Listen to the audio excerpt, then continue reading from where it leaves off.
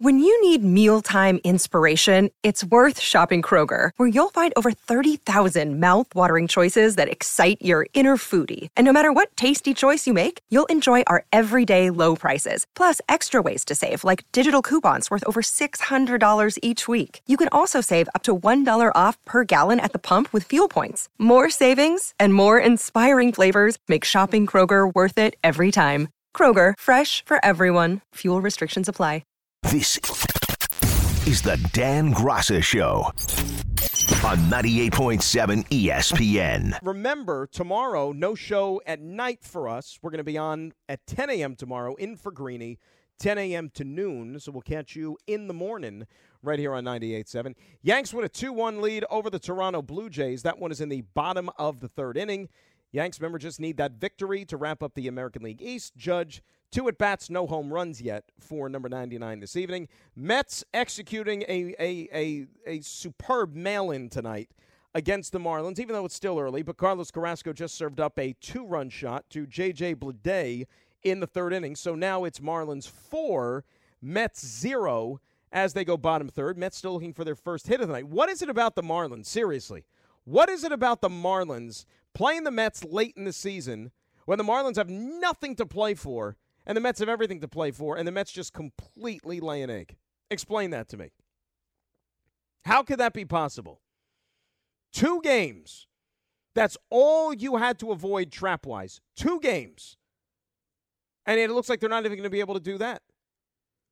They even have a day off on Thursday. I mean, are they looking ahead to the Braves series? Is that what they're worried about? Maybe the Braves are looking ahead to the Mets because, you know what? As I speak, the Braves were trailing the Nationals, but now they tied it.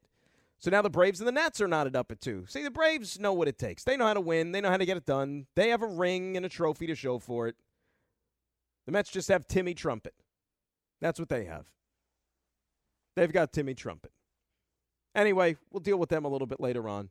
As far as the Jets are concerned, still trying to dig out from what happened on Sunday and that disappointing performance against the Cincinnati Bengals in a game where, hey, we're sitting here talking about Daniel Jones and the Giants' offensive line and the struggles in which they showed you, but last night we almost said the same exact thing regarding the Jets and how their front five played and trying to keep Joe Flacco upright and didn't really have a hell of a lot of success doing that in losing to the Bengals. I mean, Flacco, he's not as mobile as Daniel Jones, but in so many words, he was having a run for his life in that game, but he can't run for his life. He's older. He's not mobile. But it was affecting his ability to see the field. It was affecting his ability to make throws, and it was clouding his judgment, too, because he threw a couple of poor passes that, A, probably shouldn't have been thrown, which led to mistakes going the other way. So now what? Well, earlier today, George Fant gets placed on injured reserve.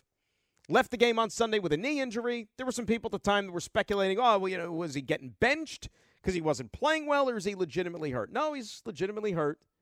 And now he's going to be out for the next 4 weeks minimum. So if you look at the Jets' schedule as it lines up, the earliest that George Fant is going to be able to play is that Patriots game on October the 30th. Not ideal. You got the Steelers, you got the Dolphins, you got the Packers, you got the Broncos. All up next. And dare I say that, yeah, it could be tough sledding.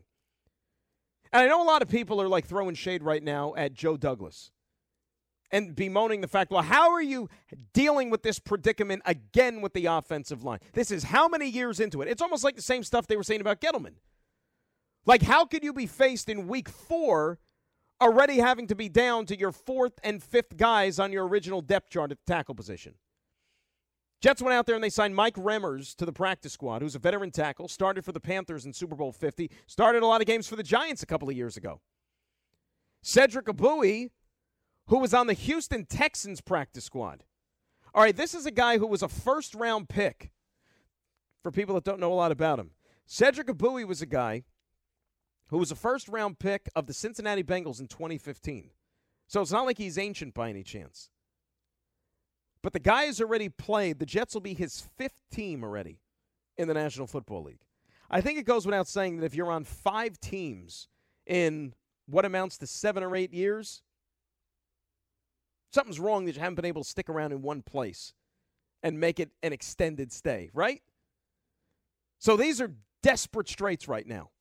You're not supposed to be down this many tackles just 3 games into the season. That's why you have to go out there and raid other teams' practice squads. You can't put this at the feet of the general manager, can you? I can't. How can anybody account for injuries? All right, Mekhi Becton got hurt. Well, it happens. And some people might say, oh, well, you know what? Mekhi Becton was hurt last year. How do you have any faith in him? You can't expect it back-to-back, people. You can have a contingency plan. You can have a little bit of an insurance policy, and they felt they had that.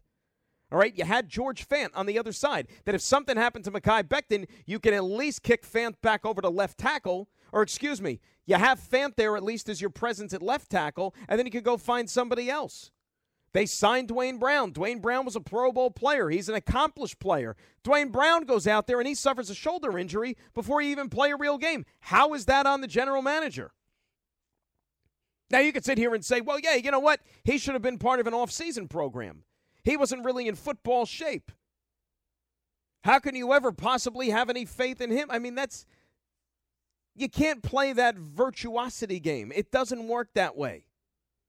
It's bad luck more than anything else. 3 weeks into the season, and you're down 1, 2, 3 tackles.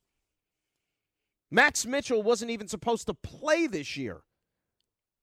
Supposed to be a redshirt season for him as a mid-round draft choice. Max Mitchell has now started since week 1 and played every single game. And the ironic part about it is that Max Mitchell is probably not even close to being your weakest link on that offensive line so far in the first 3 games. He's actually held up pretty well.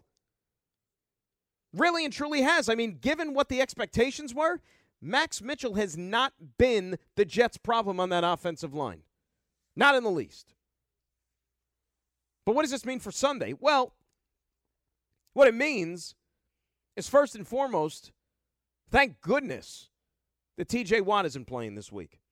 And he's still going to be out for the Pittsburgh Steelers. But if he was playing, and we could sit here and have friendly bets as to how many quarterback hits that he would probably have over the course of the afternoon. Is Connor McDermott going to be the guy that's starting at left tackle for you on Sunday in Pittsburgh? You know what? There's a realistic possibility that's the case. Because even these 2 guys who have maybe a little bit more experience that you just signed off the street, do they know the playbook? Do they know the line calls? Are they going to be able to communicate in the way that you would like? You know, when audibles are called out and so on and so forth and that thing. And, oh, by the way, you might have a new quarterback in there too. So think about it. The guys that have been on the field for the first few weeks of the season, they've been playing with Joe Flacco. Now you might have Zach Wilson in there, and that is an entire different set of tendencies that you're going to have to grow accustomed to. This could not be happening at a more inopportune time for this football team right now. Injuries are never a good thing, but this shuffle is not what this team needs. Whoever the quarterback is going to be. Sleep tight on Saturday. Sleep tight all week. Be thankful that T.J. Watt isn't playing. But the Steelers, you know what they do defensively? They make things tricky, and they try to confuse the opposing quarterback. They will blitz.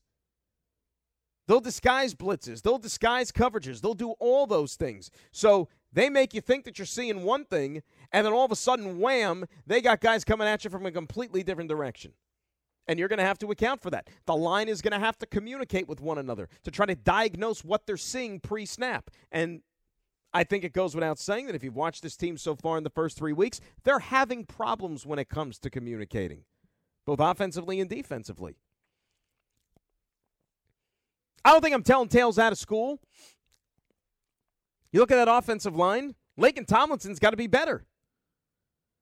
This is a guy that was signed, that was made a priority in the offseason to go get him from the 49ers because he's familiar with this scheme, knows the offense, and they think that he would be, or they thought he was going to be, a guy was in the Pro Bowl last year, thought he would be one of the pillars on this line and stick him at left guard. Kick Elijah Vera-Tucker over to right guard. Laken Tomlinson has had a rough start to the season. That was not forecasted. So now you're potentially looking at a newbie at left tackle, a guy at left guard who's still trying to find his way despite the fact that he's a veteran. And then you have still, in the truest sense of the word, a rookie at the other tackle position. And a guy who wasn't supposed to play much this year. Oh, did I mention, by the way, the quarterback could be different? I did, didn't I? Yeah. And you don't think that he's going to have some rust on him on Sunday? In Zach Wilson? Wow. Right? Wow. Does 1-2 feel like 1-2? I asked that question to the fans. Or are you more optimistic or pessimistic based on what you've seen from 3 games? I know that, unfortunately, the game on Sunday was a clunker. It was not good. There were too many bad tendencies that you've kind of seen repeatedly from this football team. And you want to push that aside. That's why this game is really, really important. Because if this team is going to be improved, and if they are going to make strides under Robert Saleh in his second season, you get this one on Sunday, that could really set off a nice string of momentum, you would hope, for the rest of the year. 2-2 in the first 4 ain't too shabby. I think anybody would have signed up for that when you looked at the schedule before the season started, right? A 2-2 start, not the end of the world. However, if you lose this game, piggybacking it off of the performance that you put out there against the Cincinnati Bengals, now that's a problem. Then you start to hear the, same old Jets. Same old story. Not going to turn this thing around. Not finally going to correct some of these mistakes. But the news about the offensive line, that's not doing them any favors. And tomorrow, we're going to get the official word as to who the quarterback is going to be. Because remember, Robert Saleh played a coy yesterday when he met with the media. He said, we'll know for sure in the next, 24, 36 hours. Right. Because that's on Wednesday. The next time he was going to meet the media, that's when he was going to speak. And that is when the media was going to have questions as to, okay, who's going to be the quarterback on Sunday? That's when they're back on the practice field. And he would let them know. But if he could keep the Steelers guessing for another day and a half, they would try to use that to their advantage, right? Why shouldn't they? 800-919-3776. That's the telephone number. When we come back, I'm going to get into just that because there's been these theories kind of floating around from the fans about, they're far from a perfect outfit right now. So does it even behoove them to stick Zach Wilson in his first game back and not having played in 6 weeks and whatnot behind a suspect offensive line that they could possibly put out there on Sunday in Pittsburgh? I'll give you my thoughts. Want to hear from you as well. It's the Dan Graca Show. We're rolling until 10 right here on 98.7 ESPN. You're listening to the best of ESPN New York tonight. Now, let's talk about the play of the week. The pressure to follow up Hypnotic and Cognac, weighing heavy on the team. Hypnotic was in the cup, blue, and ready for the play. And boom! Añejo Tequila came in with a smooth assist to Hypnotic's tropical fruit finish. Shaken, strained, poured. It was green and good! The playmaking splash shifted the tempo. Another great cocktail from the Hypnotic team. Every season is Hypnotic and Tequila season. Hypnotic Liqueur, Bardstown, Kentucky, 17% alcohol by volume. Hypnotic reminds you to think wisely, drink wisely. Tired of ads interrupting your favorite sports podcasts? Good news! Ad-free listening is available on Amazon Music, included with your Prime membership. Amazon Music offers the most ad-free top podcasts. Enjoy shows like First Take, Pardon the Interruption, and The Low Post, available ad-free and uninterrupted. To start listening, download the Amazon Music app or go to amazon.com/ESPN Pods. That's amazon.com/ESPN Pods to catch up on the latest episodes without the ads. Dan Graca Show, 98.7 ESPN here on this Tuesday. We'll talk a little football coming up at 9 o'clock with our good buddy Anthony Beck. Do a little Jets-Giants, go around the league with AB. Let's say hi to our pal Artie in Brooklyn. He's up next here on 98.7 ESPN. Art, good to hear from you, pal. How are you? Dude, just get me off this ledge. I can't. I'm watching this game over and over, and it's like I'm freaking Bill Belichick looking at every play. It's the stupidest thing. But explain to me one thing, right? Yeah. This guy's getting paid millions of dollars. He's our highest free agent guy, right? Mm-hmm. He was killing Beckham, all this, got hurt. Oh, there goes our pass rush and stuff like that. He's playing against his ex-team. You figure a little motivation, right? Go ahead. Tell me how many forget sacks. How many tackles did he get? You're talking about Carl Lawson, of course, correct? Of course. Yes. He was relatively quiet in terms of the stat sheet on Sunday, if I'm not mistaken. Yeah. 0. Yeah. But he got a lot of pressures. He was credited with a lot of pressures. Yeah, you get that? You get credit for advancing past the line on the snap or something? Is that considered a pressure? Because to me, it's almost like a participation trophy. Now I'm watching the Cowboy game. Yeah. Right? And they're playing with their second-string quarterback, with a coach that's supposed to be terrible, with a whole bunch of guys. And all I see is this guy, Parsons, who's sick, and this guy, Lawrence, who I don't even know, dominating on defense. Right? Mm-hmm. Dominating.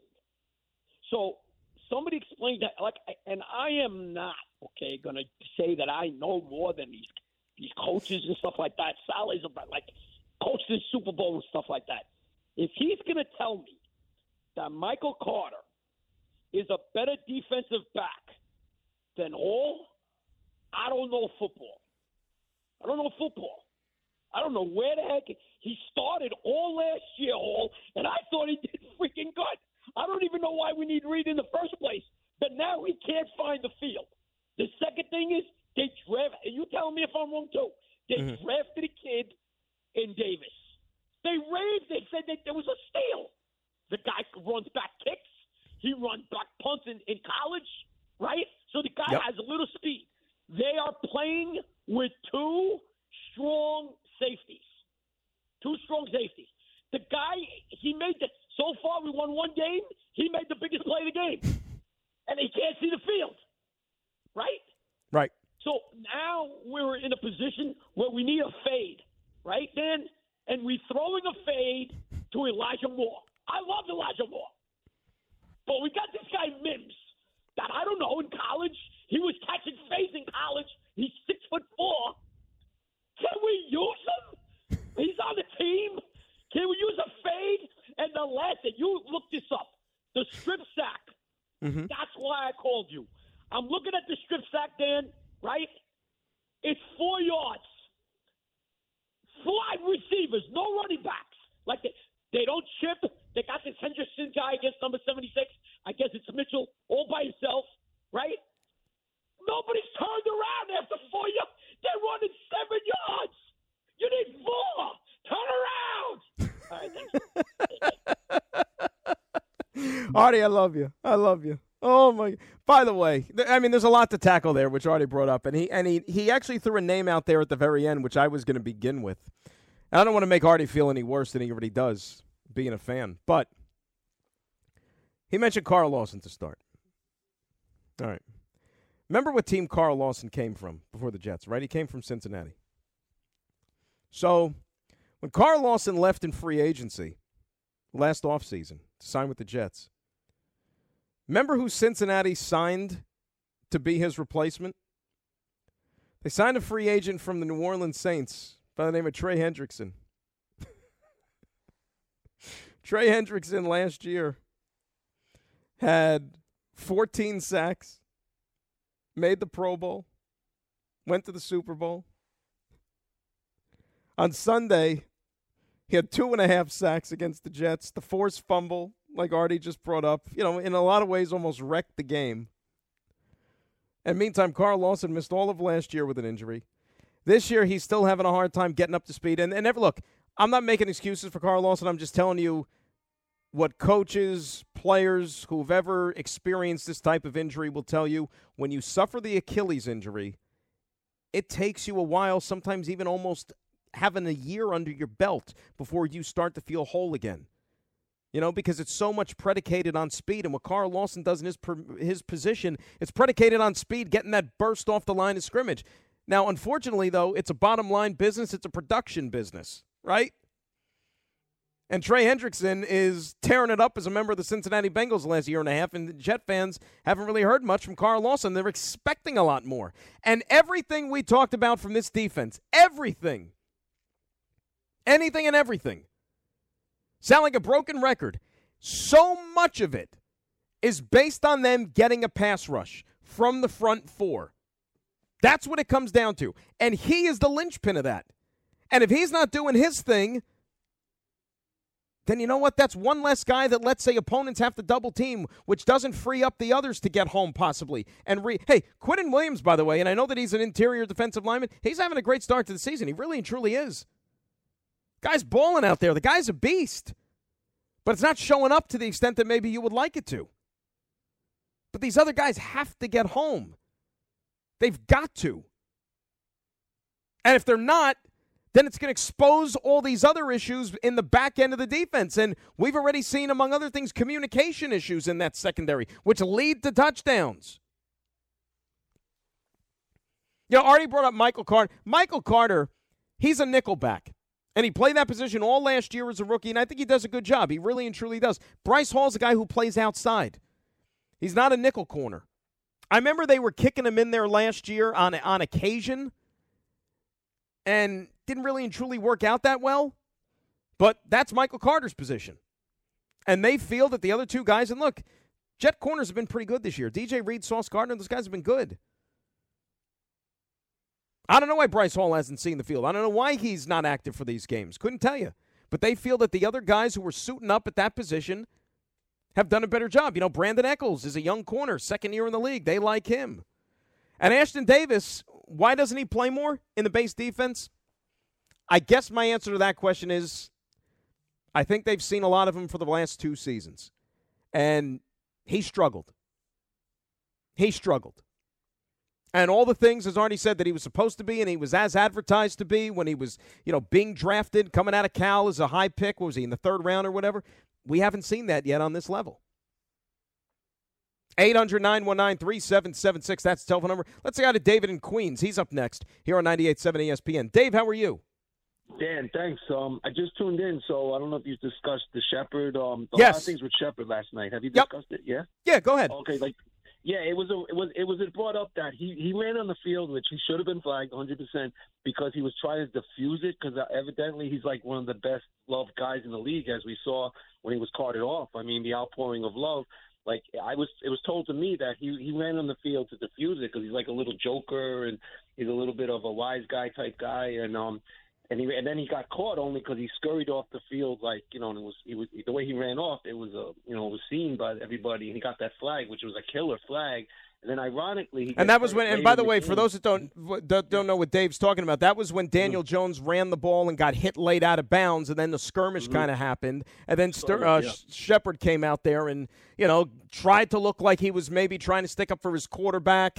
Referees only saw it one way, and they threw the flag. See, Dave, I don't know if he was joking or not, but the refs I heard he was thought joking, he was. Dan. Like, it's been confirmed out there. I mean, I'm putting it out there because, like, first you think he's coming off like like Ewing in the playoffs and stuff, but he really wasn't out the fight. He's evidently like a little, which is wrong. He should be flagged. He can't come off. But he actually came off because his mindset is that he's like the type that can defuse that, which is a crazy mindset. But I mean, that's what the word is, that he was going out there like that. But he only got caught because he ran like scurried right off, but which is weird. It was a weird thing, bad penalty. But you got to like the guy. But the injury, this field, Dan, and I know you work for the Jets, and I love your pregame, man, and postgame. I really Appreciate love it. you. It's must listen. And the thing is, the trivia is the best in the world. It's fun with Don and the pipes. Don does a good job with that.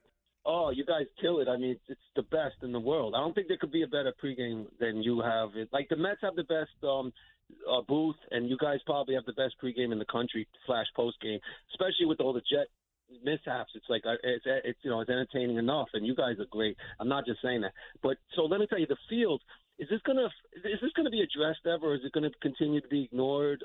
Because obviously I'm not a scientist, meteorologist, weather guy, knowing about fields or whatever, or putting down fields, but this field is a problem, Dan, and I think it's going to affect free agency. I don't think anyone's going to want to play 8 games a year there. I think it's going to be only brought to attention worldwide when a superstar, God forbid, rips up his knee and maybe possibly ends a career. That's going to bring it to the forefront because this is the problem there. Thank you. Well, David started, and I thank you for the phone call, all the kind words, and I hope you keep coming back to us here. It first got attention, if you remember, and we weren't even there because it was during the pandemic season. There were no fans there. It was in 2020. The Jet home opener that year against San Francisco. Remember that? It was in week 2, and ironically enough, Robert Saleh was on the sidelines. He was the Niners defensive coordinator that year. But in that game, Solomon Thomas, who's now a Jet, ironically, Jimmy Garoppolo, those are the two that I remember, both suffered serious injuries that day on that field, like very early in the game. And that kind of got the whole thing started again, started talking about the field. Is it safe? Is it this? Is it that? You saw what happened last night to Shepard. Back in week 1, if you remember, when the Jets played the Ravens this year, how many Baltimore guys went down? Juwan James suffered a season-ending injury. The corner, was it Kyle Fuller? Towards the end of the game, he suffered a brutal injury in the end zone, which I think was a season-ending injury. Are they all attributed to the turf? I mean, like I said, I don't know. I'm not a doctor. I didn't study these things significantly. I know that John Harbaugh, the coach of the Ravens, but again, those are his guys. I know he had something to say about it, that maybe the footing and the support felt a little bit different. Look, I don't travel around from stadium to stadium. Like that's not my job. I'm not in the league. So I don't know how one playing surface compares to another. I just walk on the field. When I show up at the stadium on game days, for me to cut across to the coaches club where we do our broadcast for pregame, I walk across the field because it's a shorter walk instead of having to walk like all the way around. So I walk on the field before the game. Nobody's there. People are warming up and whatnot. So, but I'm just, some yo-yo just walking on the field. I'm not playing. I'm not running. I'm not wearing cleats or anything like that. I'm dressed to the nines in my Sunday best. But I'm just, minding my business on a nice leisurely stroll. I don't know how that compares to other fields in the NFL. I would trust the experts a little bit more, and I would also like to think that the league is probably something that's been alerted to this. And if they thought that it was detrimental and it does compromise, let's say, the safety and the welfare of players, it's been already 3 years. I think something might have been done to address it already. That's what I would like to think. You're listening to the best of ESPN New York Tonight. We all know breakfast is an important part of your day, but sometimes when you're traveling for business, you end up staying at a hotel that doesn't offer any. You know what happens? You grab a cup of coffee and skip the meal entirely. We've all been there. But if you book a room at La Quinta by Wyndham, you can enjoy their free Bright Side breakfast featuring delicious baked goods, fruit, eggs, yogurt, and waffles. And really, who doesn't want to start their day with a fresh hot waffle? Tonight, La Quinta, tomorrow you shine. Book direct at LQ.com. Hi, this is ESPN's Mike Greenberg, and ESPN Bet is ready to take you through all the biggest sports moments this spring. The official sports book of ESPN has exclusive offers and markets from Scott Van Pelt, Stephen A. Smith, and me. From the playoff intensity to finally getting out to the ballpark, there's no better time for sports fans. Sign up today, and new users get $100 in bonus bets for making any sportsbook bet. Download ESPN Bet today. What a play. Must be 21 plus and present in select states. Gambling problem? Call 1-800-GAMBLER. Terms and conditions apply. See app for details. Just to update you real quick on the festivities regarding the two baseball locals, Pete Alonso connecting on what might prove to be one of the bigger hits of the Mets season in that fourth inning, a 3-run jack to get them a little bit closer, and more importantly, just breathe some life into what just seems like a dead city field tonight. But the Mets still trail the Marlins 4-3 in the top half of the fifth inning. Carrasco just did not have it tonight. As far as I'm concerned, that should be the last meaningful game he pitches for the Mets this year. I've had enough of Carlos Carrasco in these spots. And I know this. If he can't handle the Marlins in late September, how's he going to fare in the playoffs against, whatever team you want to insert that they could be faced with in October? Enough is enough as far as I'm concerned there. Yankees lead the Jays 3-1, which is good news, right? In the bottom of the fifth inning. So they're a few innings away potentially from wrapping up the American League East. But Aaron Judge has 3 plate appearances tonight. He's 0 for 1 with 2 walks. None of them, of course, are a home run, which is certainly, depressing to fans because that's what they want to see. They want to see history. He's due to bat 4th in the 6th inning. So we will keep you posted with all of that stuff.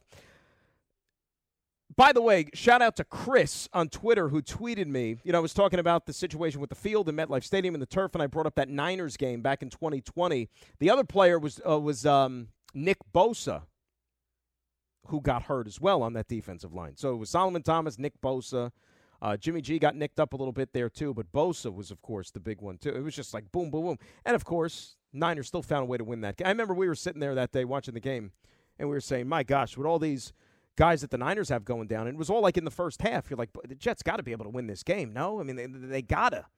And, of course, they didn't. But we didn't know really what season we were going to be in store for in 2020. That was when they started off 12, 13 before they finally won a game. Who knows? Jose is in Newark. He's up next here on 98.7 ESPN. Jose, how are you? I'm good, man. In traffic as always. Wonder if this is how Daniel Jones felt yesterday. That's funny. Man, I like it. Yeah, listen, I felt terrible for him. And I'm not a Giant fan. I'm a Jet fan. And my biggest worry, because our offensive line is just as bad, is we get this kid back and we can't defend them or protect them, and we end up shelving them in week 6 or week 7, and we still don't find out what kind of talent he is because we can't protect them. What happened to Danny yesterday was just painful to watch. And by the way, I don't think Dallas is as good as some of the morning show guys were talking about, where they could be there competing with Philly. They're still undisciplined. They still have a problem with having a Zeke Elliott that's a year older. Yep. They still have this frustratingly talented CeeDee Lamb who can't get out his own way. He dropped a basket catch. And this kid is super talented, but he always finds a way to just muck it up for himself. And then he comes back. Yeah, but did you see that catch he made in the end zone with the one hand? That's exactly what I was saying. Oh. It's the frustrating thing about him. He'll make the difficult catches, but then he'll mess up, a gimme like the one he dropped. So, Dallas is still Dallas to me. The Giants could still make their way through that division, I think. It's Philly and everybody else. But my biggest concern, and I don't know if you agree, is seeing Zach Wilson come back into a situation where he's in a vulnerable state with an offensive line that can't, he doesn't have cement shoes like Flacco does. But, you still kind of worry about a guy who you still have questions about his health and his durability. And we're no better at offensive line than we were last year or the year before. So I'm hoping not. I'm always the optimist, but I'm a bit concerned. Seeing what Danny went through yesterday and seeing that could possibly be Zach's future, man, I'm a bit concerned about that with him coming in close. Jose, good phone call. Here's what I'll say about that. Look, there's always going to be risk. There's always going to be risk no matter who you are playing the quarterback position. I mean, look what happened to Shepard last night. Shepard ends up getting hurt, and nobody even touched him. These things can happen regardless in the NFL. But if you're hoping and praying and wishing for the Jets' offensive line to suddenly get whole and to get healthy and sturdy, well, what does that mean for the quarterback? You can't play that game. You can't use that wait-and-see approach because, after all, like if you're hoping for Fant to come back, if you're hoping for Dwayne Brown to come back and all these other things, and all of a sudden they're going to mesh and play together as a unit. So what are we supposed to do, keep Zach Wilson on the sidelines until that day arrives and just continue to punt games away? What about the problems with the defense? Like, this is only like one component of the football team. Right? The defense still has some things that need shoring up. They're still giving up way too many plays, way too many yards, way too many points. You got to get them in there. I don't know how many more times we could keep saying it. Like, this season is critical for the Jets and for Zach Wilson. They need to know what they have in this guy by the end of the year. It's not going to be perfect. I mean, no team has a perfect situation with the offense. I mean, think how many hits Brady's taken already this year. Brady's already chirping about like too many hits. Like on his weekly show, he was saying, "Oh my, a lot of hits," and he's had to do it for 20 plus years. But that's life in the NFL. As much as the referees want to keep these quarterbacks in a bubble and protect them, they're going to get hit. They have the ball in their hands on every single play. Nobody is going to have a game as a quarterback in the NFL to where you're not touched the entire night. It's just not going to happen. It's unrealistic. And if you have a bad offensive line, you know what? You might need a quarterback with a little bit more mobility like you saw from Daniel Jones last night, and we know that Zach Wilson has that tenfold over Joe Flacco. Flacco did a nice job. He won a game, as improbable as it might have been. But now it's time to turn things over to the guy who was supposed to be the key to the franchise. And I think that he is. If he doesn't hit, if he isn't not the real deal, it's going to be changes. It's going to be changes. But if he hits, then that could be a sign of better things to come. Say hi to Lee in Harlem. He's up next. 98.7 ESPN. Lee, how are you? Hey, how you doing today? What's up, Lee?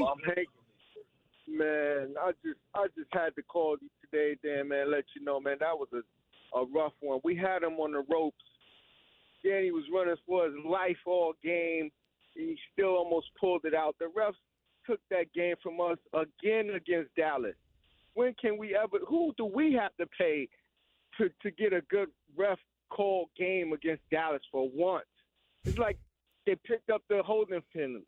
Then the guy run into each other. That's the offensive pass interference. I'm like, what is they doing to us? We couldn't even get going. And we had him on the ropes. We was up by 7. Imagine we don't get called for those 2 plays. Could have at least got 10 more points or at least 6 more. We had him. It was terrible. I'm just. Cowboys actually got penalized more times than the Giants, though, last night, Lee. They actually got penalized for more yardage than the Giants. But here's what – and look, normal. the incident, to me, that was incidental contact. I know the way they write it, offensive pass interference, the Shepard play. That was rare. You know what I mean? It was bad luck more than anything. I personally wish they wouldn't have thrown the flag because I do think that it was incidental. However, here's the biggest problem I have with the Giants. You got that Saquon touchdown. Place is going crazy. And by the way, the crowd last night was very, very good. I know there were a lot of Cowboy fans there, but still, very good crowd last night. Saquon has a touchdown. You're up 13-6. You got a lead. You got momentum. Can the defense not go out there and let the Cowboys go right down the field to tie the game? Can they get a stop? Right? At the very least. And there again lies the problem that we talked about early in the show when we were breaking down the game. Leonard Williams was missed last night. His absence was really felt. And the defense, which has kind of done an okay job like all season up until this point, at least the first 2 weeks, that one left a bad taste in my mouth. You have a lead. Go out there and then make a stand. And they couldn't get it done. 800-919-3776. That is the telephone number. Mets are trailing the Marlins 4-3, and Miami's got bases loaded here in the 5th, trying to tack on a little bit more. But are the Mets getting caught looking ahead to the Atlanta Braves and that all-important series this weekend? You're listening to the best of ESPN New York tonight. 10 seconds on the clock. How many things can you name that are always growing? Your relationships, your skills, your customer base. How about businesses on Shopify? Shopify is the global commerce platform that helps you sell at every stage of your business. From the launch your online shop stage, to the first real-life store stage, all the way to the did we just hit a million orders stage. Shopify's there to help you grow. Sign up for a $1 per month trial period at shopify.com/network, all lowercase. Go to shopify.com/network now to grow your business, no matter what stage you're in. Shopify.com/network. Hey, Judge walked again. Wouldn't you know it? So 3 more walks for Aaron Judge tonight. Still no home run. And you know, now it started out being a joke. I wonder if, like, there is something to it. I never really thought much of it, but with the Maris family being there, watching Judge's every move over the last handful of games, he hasn't hit a home run. And just does that, like, add to the pressure a little bit more? I mean, how much longer are they going to follow this guy around? And I'm sure that they're probably tired of it, too. You know, they're living their lives. They're doing their thing. And, you know, who wants to have it cut short? You know, they have to spend the week going to Yankee games at the stadium. Then they have to fly all the way up to Toronto, for crying out loud. You know, who knows if their passports were still valid. Maybe some of them aren't, because there ain't as many Maris kids there in Toronto as there were at Yankee Stadium. I can promise you that. They must be like, oh, geez, will you hit this home run already and get it over with? Come on, I'm tired of I mean, like, are they even watching Yankee games if they're not on this Aaron Judge, concert tour? Who do the Yankees have next? It's back home for Baltimore. So then, okay, now they got to go back to the Bronx and to watch Yankee games and watch the Orioles for the weekend? And then what? To Texas next week if he still doesn't do it?